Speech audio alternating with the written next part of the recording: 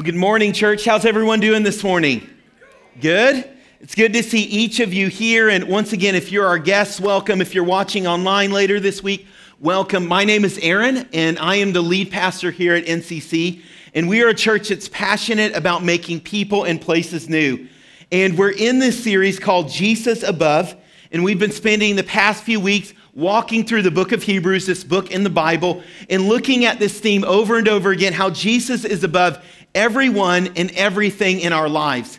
And before I jump into the message today, I want to talk about what we talked about 2 weeks ago.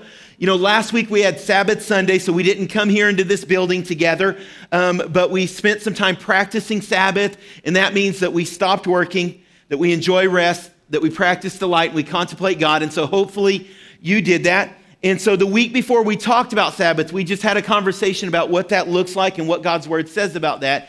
And after I preached that message, I had a number of people after both services that came up and asked me the same question. And so I was kicking myself like, why didn't I just say that in the message?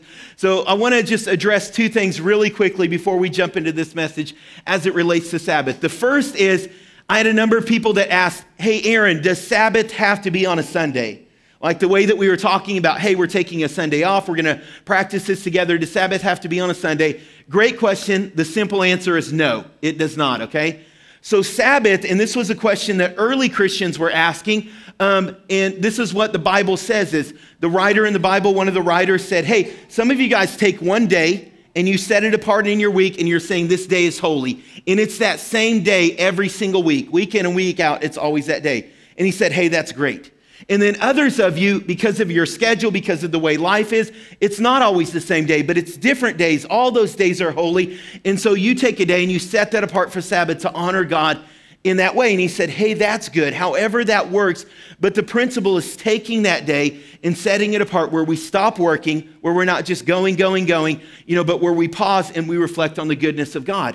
And so, no, it does not have to be one specific day. It may shift, like one time it may be better on a Monday, and then another week it may be better on a Saturday. That's great. The principle is, God, we're going to stop and we're going to honor you in this way. Remember, Sabbath does not control us, okay? It's not just another legal thing, not just another legal rule that we follow. This is a gift from God. It's a gift for us in our life. And so we don't want to be bound by one specific thing, but we do want to honor God in this way inside of our lives. The second thing that I just want to remind you of is, hey, this is a practice. And so maybe you went this last week and you're like, okay, on Sunday I'm supposed to be doing this, and then the laundry piled up and you ended up doing a load of laundry, and then you're kicking yourself like, oh, why did I do that? And that's going to happen, you guys. It's a practice. And I mentioned that when I first started this, that first day, it felt like I hit a brick wall.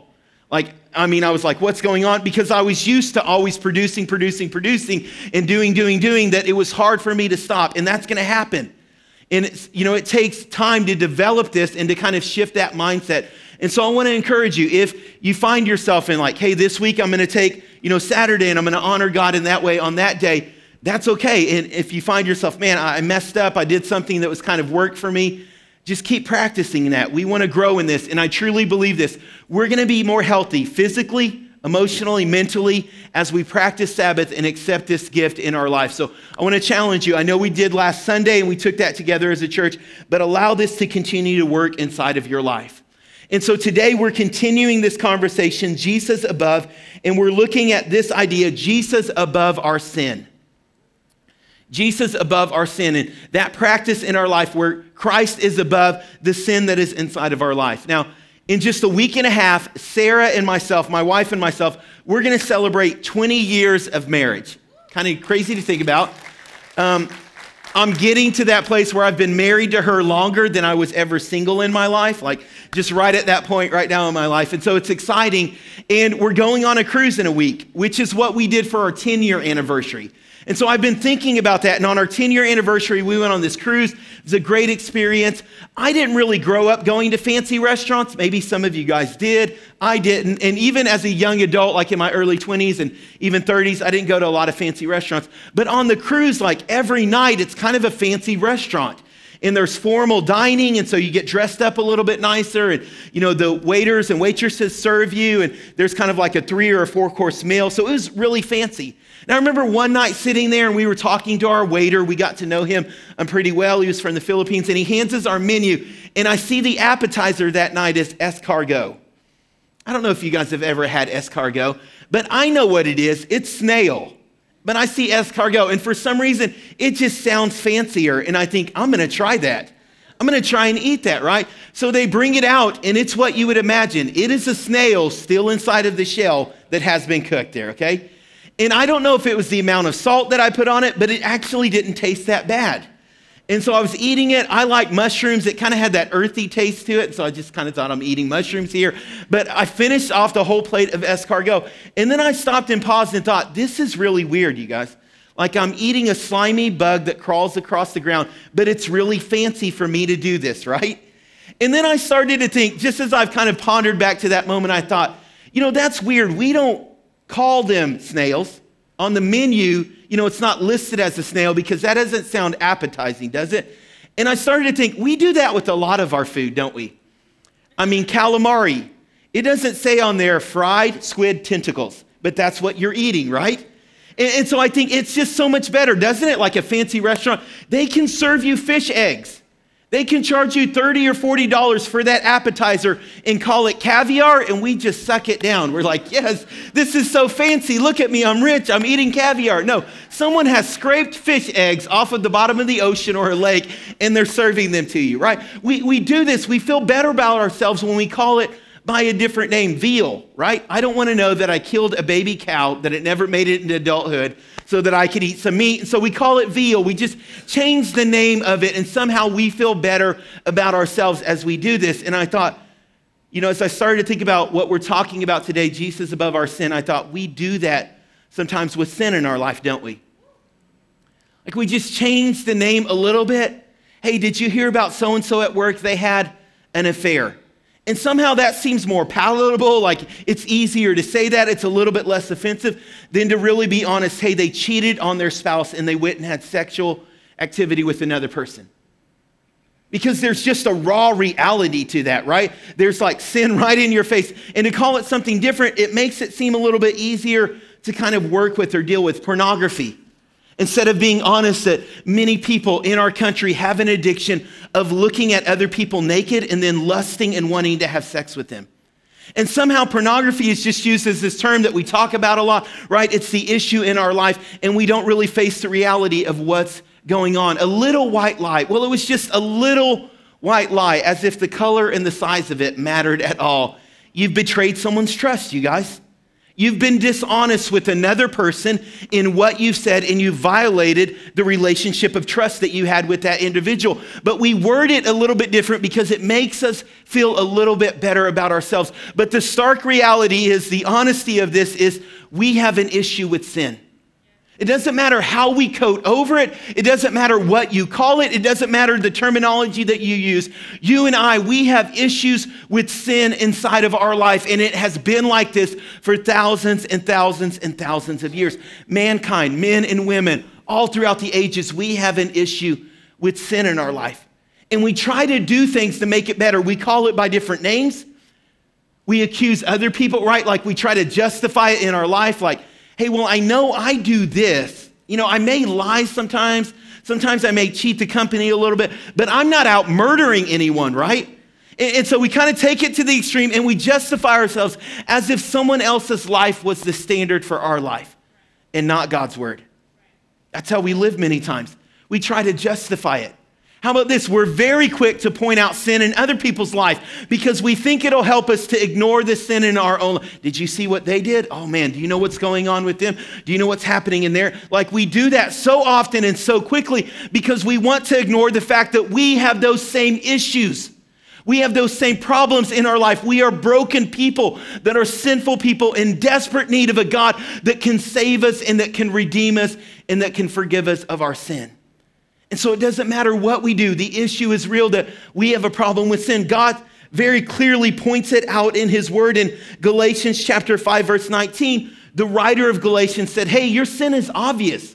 My sin is obvious in front of us all. It's sexual immorality. It's impurity, debauchery, idolatry, witchcraft, hatred, discord, jealousy, fits of rage, selfish ambition, when the whole drive of your life is wrapped around yourself, factions, envy, drunkenness. So whenever I'm consuming so much alcohol, I'm getting drunk, I'm getting buzzed, I don't care what you call it. This is what God's word lists it as. Hey, that's a problem inside of my life. Orgies and the like. I warn you, as I did before, that those who live like this will not inherit the kingdom of God. And we struggle with these things. And some of you may be thinking, no, I don't think no, you struggle with them. I'm telling you, you do. You can ignore them inside of your life. But no one that's sitting in this room, no one that's standing in this room is righteous. I'm not standing here in a righteousness of my own, you guys. Not one of us are. We are covered in the righteousness of Christ, of what God has done in our life. But all of us have missed the mark. God's word says that. No one is righteous. All of us have sinned and fallen short of God's glory. In 2 Timothy chapter 3, he says it's going to get even worse in the last days. So as the end of time is approaching, it's going to be a bigger problem. And people will be lovers of themselves, lovers of money, boastful, proud, abusive, disobedient to their parents. All the parents in the room said amen. Ungrateful, unholy, without love, unforgiving, slanderous, without self-control. I just can't help myself. I keep trying, but man, it's just a problem in my life. Brutal, not lovers of good, treacherous, rash, conceited, lovers of pleasure rather than lovers of God, having a form of godliness, but denying its power and having nothing to do with such people.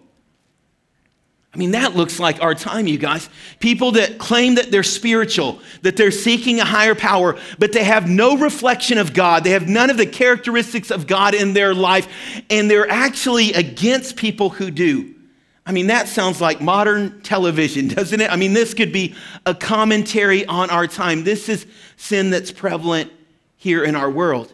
And this is what we struggle with. And I know some of you may have this tendency in the room to think, man, this is good. Yes, we're hitting on this. Aaron, I just wish my coworker were here. And I wish I could get my friend or that family member, man, I want to get them this podcast. I know this is going to be good today. I know they're going to need to hear this. So let me just line out this little bit of truth for you right here and right now. This message is not for them. It's for you. If you're sitting here thinking of someone else, just know God's Spirit is trying to talk to you. This message is for you and it's for me in this room because we have an issue with this. We have an issue with sin in our life. And once again, we want to point the finger at someone else. We want to point the blame at someone else. And the problem is deep within inside each and every one of us. Sin is an issue for all of us. And it doesn't matter if you've been serving Christ for 15 minutes or 15 years. We struggle with our human nature. We struggle with this sinful nature that is inside of each and every one of us. And we are desperately in need of a Savior. And sometimes we try to ignore it, you guys. And the dangerous thing is many times the longer we serve Christ, the further we think we are from sin. But I believe the longer we serve Christ, the more we should realize our sinful nature. And I do that. Like up here, sometimes I'll tell you, man, my life is broken and it's messed up and it's screwed up. And I have people that actually come up to me and ask me, well, what do you mean? Like, Aaron, are you doing really bad stuff? Yes, it's really bad stuff, you guys. Sin is really bad. Doesn't matter how you call it. It doesn't matter what. Sin separates us from God. It is wrong inside of our life. Now, I just want you to know as your pastor, I'm not out cheating on my wife, okay? I'm not murdering people. I'm not stealing. I'm not doing those things. But here's what I've realized, you guys, after walking with God for 20 years, is there's moments where I'm close to his presence and I realize more than ever, more than I did when I started, more than when I was out there doing visible sin in my life, I realize more and more, I'm not like him, you guys. And you're not the standard for my life. I can't look at you and say, hey, I'm doing a little bit better than you, so I guess I'm okay. No, God is the standard for my life. And the closer I get to him, the more time I spend in his presence, the more I'm around him, I just break down and I think, God, I'm so broken. I'm so jacked up. I'm not like you, God. You are righteous and you are holy. You are perfect in everything that you do, God. And I continue to mess up. I continue to sin. I continue to struggle. I continue to fight against your plan. I don't want to do it, but I continue to do it. God, I'm not like you are. And so it leads me to this place of continually running back to him and saying, God, what I have is not enough, and I'm desperately in need of you.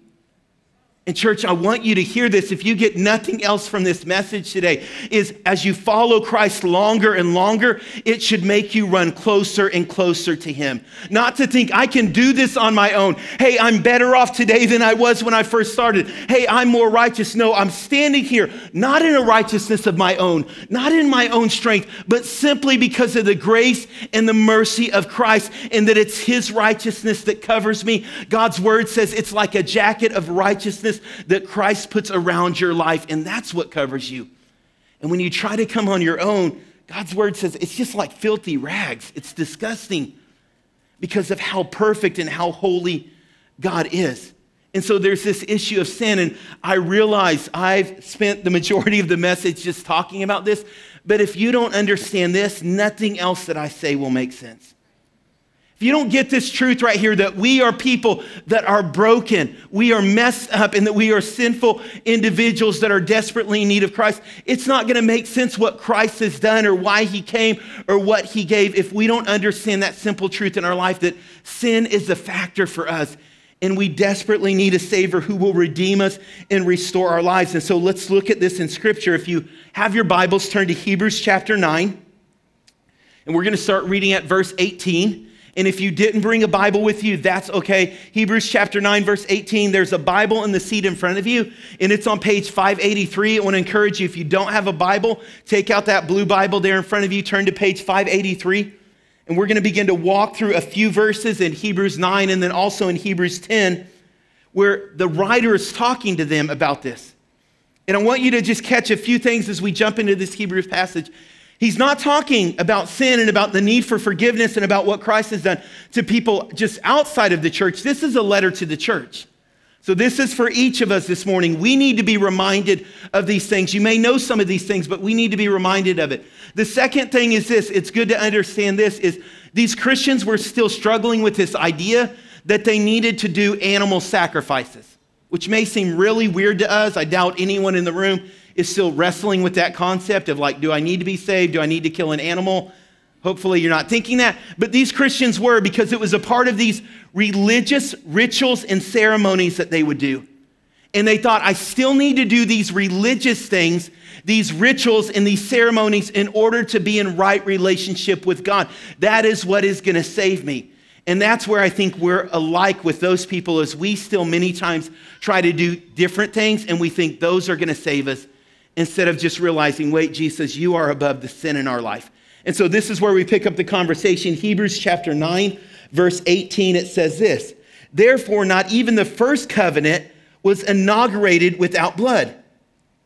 For when every commandment of the law was declared to Moses, this is talking about when God gave Moses the 10 commandments and all the law to all the people, he took the blood of calves and goats with water and scarlet wool and hyssop, and sprinkled both the book itself and all of the people, saying, this is the blood of the covenant that God commanded for you.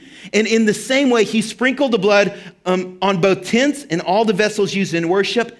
Indeed, under the law, almost everything is purified with blood. And then this is what I want you to catch right here, this line: and without the shedding of blood, there is no forgiveness of sin. Without the shedding of blood, there is no forgiveness of sin. Now, you can read this and you can think, Aaron, this sounds like a horror movie. I mean, someone's chasing after you and they've got animal blood and they're trying to fling it on you. And I guess this guy was like dabbing this stuff on the tents and on all of these worship things, right? Like it would look weird if someone came up here and just sprinkled some blood on this keyboard. You'd think that's pretty weird. But this was part of what was taking place in the Old Testament, the ceremonies for people to realize what it costs. Because your sin costs something, you guys. Your sin requires a penalty. It requires justice. Because of the justice of God, like sin requires something. We have betrayed and turned our back on God, and we cannot expect or just assume that, hey, that's a free pass on that. God does not just turn a blind eye to your sin. And so if you think, well, salvation just means God ignores my sin, that is not the case at all. That's not what's taking place here. It's actually through the shedding of blood that we receive forgiveness for your sin and for my sin. And so we realize Jesus is above our sin because he shed his blood, because he gave his life for you and for me. That's how we receive forgiveness. This weight of sin that you and I are under, how are we redeemed from that? How are we restored from that? It's because Jesus gave his blood. He died on the cross for you and for me. And as his blood was shed, it brought us life. Now, once again, that's just a weird concept. And if you're new to faith, that idea of, okay, Jesus shed his blood, and that somehow makes me okay, that just seems really odd. And so let me try to explain it in a different way. I was thinking about this. I remember when Josiah, our first baby, was born. It was a long ordeal. Sarah was in labor over 24 hours. I've told part of that story before, but I remember at the last minute, the doctor said, we're gonna have to do an emergency C-section. This is, once again, I haven't eaten in about 24 hours because I didn't wanna leave Sarah's side. I haven't really slept in 24 hours. And so we're there in the emergency or in the operating room, and they've got this curtain up, and I'm sitting right by Sarah holding her hand. Are you okay? Like, are you doing fine? And so she's partially awake, and the doctor's telling us what's going on. Okay, we're making an incision in her abdomen. Okay, we're opening it. And then I hear it's a boy, and they pull Josiah out. He starts to scream, right? And I get all excited, and I'm super pumped. And then they take Josiah over. They clean him up. I'm still looking at Sarah. Are you doing okay? Yeah, I'm doing okay. And then the nurse says, Mr. Escamilla, do you want to come see your new baby? And I think, yes, this is going to be awesome. And so I step up, and for the first time, I step beyond the curtain that they had right above Sarah's abdomen. And as I step over, I'm looking at Josiah, our new baby that the nurse is holding right there in front of me, and I glance over to the side, and I see Sarah cut open. And I see things that look like they should be in her body, outside of her body. And I just see blood everywhere. I don't know if it was that I hadn't eaten. I don't know if it was the lack of sleep. My legs go out. The room starts spinning. The nurse is looking at me like, are you okay? And I'm thinking, I don't know if I'm okay. And she said, hey, Mr. Escamilla, you could go sit back down and we can bring the baby to you. And I said, that is a great idea. Let's do that.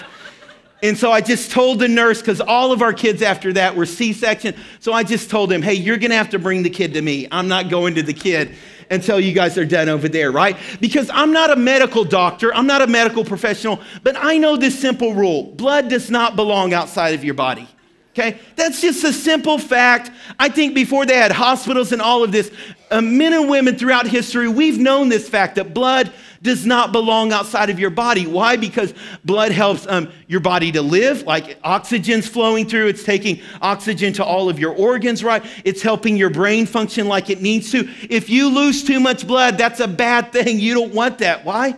Because that's going to bring death. And all throughout time, we've known this, that blood is this symbolism of life, that it's what's needed to sustain life. It's what's needed to provide life.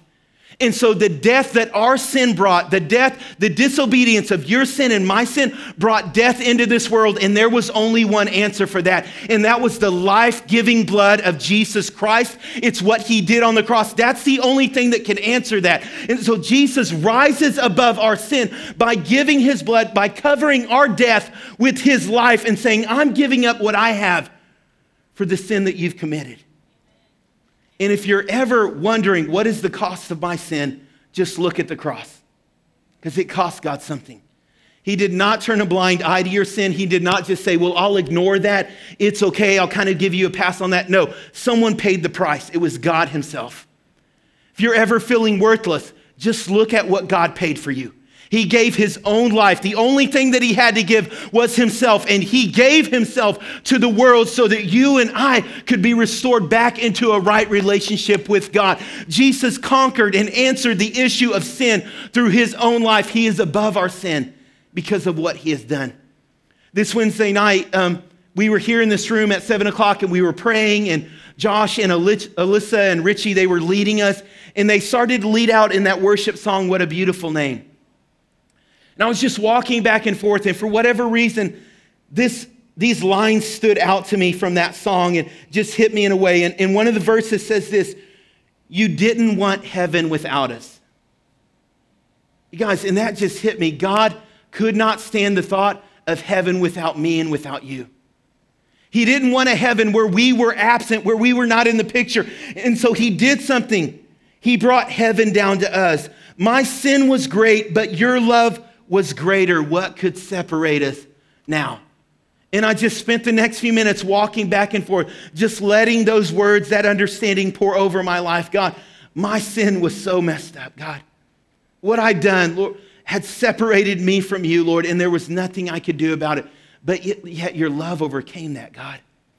Through the power of the cross, through you giving your life, the blood that you shed, God, it restored me back into a right relationship with you so that I could be with you. See, Jesus is above our sin. Because of the blood that he shed, he's above our sin, and he wants you to be present with him. Let me just hit one other thought really quickly. Hebrews chapter 10, verse 1 says this, "For since the law was but a shadow of the good things to come, instead of the true form of these realities, they could never, by the same sacrifice that are continually offered every year, make perfect those that are drawing near." What is the writer of Hebrews saying? Is he saying, hey, the sacrifices in the Old Testament, they couldn't do that. They were simply a foreshadowing. They were just a picture. It's like you were looking at a picture and then Christ comes and you see the real image. It's like you're standing there and now you can see what was only drawn or what had only been illustrated before. Now it was present right there in front of you. The goodness, the majesty of God was right there. Jesus came and he was the ultimate sacrifice. And what was happening during this time that the writer of Hebrews is writing is he's saying, hey, church, you're missing it. You're actually thinking that you can work and that you can do something, and that if you do the right religious things, that it'll somehow make up for the wrong and the sin that you've committed against God, and that you'll be in right standing. But our sacrifices, our work, our efforts, they can never bring us back in right relationship with God. They can never correct what has been broken in our life with God. Only Christ can do that. That's why Jesus is above our sin. See, it's not our works, church. It's not our works that are above our sin. It's not that we could do enough good things. It's that Jesus himself, because of what he has done, that he stands above our sin in his righteousness, not in a righteousness of our own. All of these things were simply shadows. They were never meant to be permanent. All of the sacrifices in the Old Testament, they were simply meant to point to the true sacrifice, who Christ was and what he's done in our life. And I love how Ravi Zacharias, this Christian author, says it like this: Jesus didn't come to make bad people good. He came to make dead people live. Jesus didn't come to make bad people good. He came to make dead people live. See, this is the issue right here, is many of us are operating like God has come just because we had some behavioral problems. Like hell is kind of a detention and we get put there for a little bit, if we mess up, but then God really wants us to have good behavior and that's how we're made into right relationship. But that's not the issue. If it was, you could work hard enough.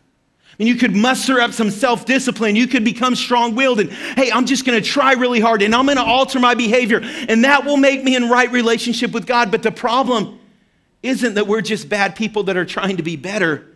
The issue is that we're dead people that need life. We're spiritually dead, church. Without Christ, left to ourselves, without accepting the redemptive work of Christ from the cross, we are dead people walking around. We are spiritually dead, and we are desperately in need of a Savior. And I don't know about you, but I can't work hard enough to bring myself back from the dead. Okay? You can't do that. I mean, if you just drop dead right in your seat, you can't muster up enough energy. You can't be self-disciplined enough. If you have died, self-discipline is not going to help you to come back to life. And it's that same way spiritually. You and I, we can't fix ourselves when we're dead. It's only Christ, the giver of life, that steps into your situation, that steps into my situation, and he begins to speak life over each and every one of us. The last thing that we see here in the book of Hebrews is he simply says this: I will remember your sins no more. The lawless deeds that you've committed, I will keep them in front of me no more. For where there is this forgiveness, there's no longer another sacrifice needed for sin. Christ has done it. Church, I want you to understand that forgiveness in Christ, it's not just something that's promised, it's something that's been accomplished. It's not just something out there in the future. Right now, Christ has accomplished that in our lives. That gift of forgiveness is over us. Through the power of the cross, sin is a reality in our life. And the only answer for that is to run to Jesus, because he's above our sin. Because he's above those sinful nature that we face inside of each and every one of us that we struggle with. And because we need to be made more and more into his likeness. And that only happens through the work of Christ. Not through any works of our own, not through any good behavior of our own. Only through the work of Christ. Only by continually coming to him.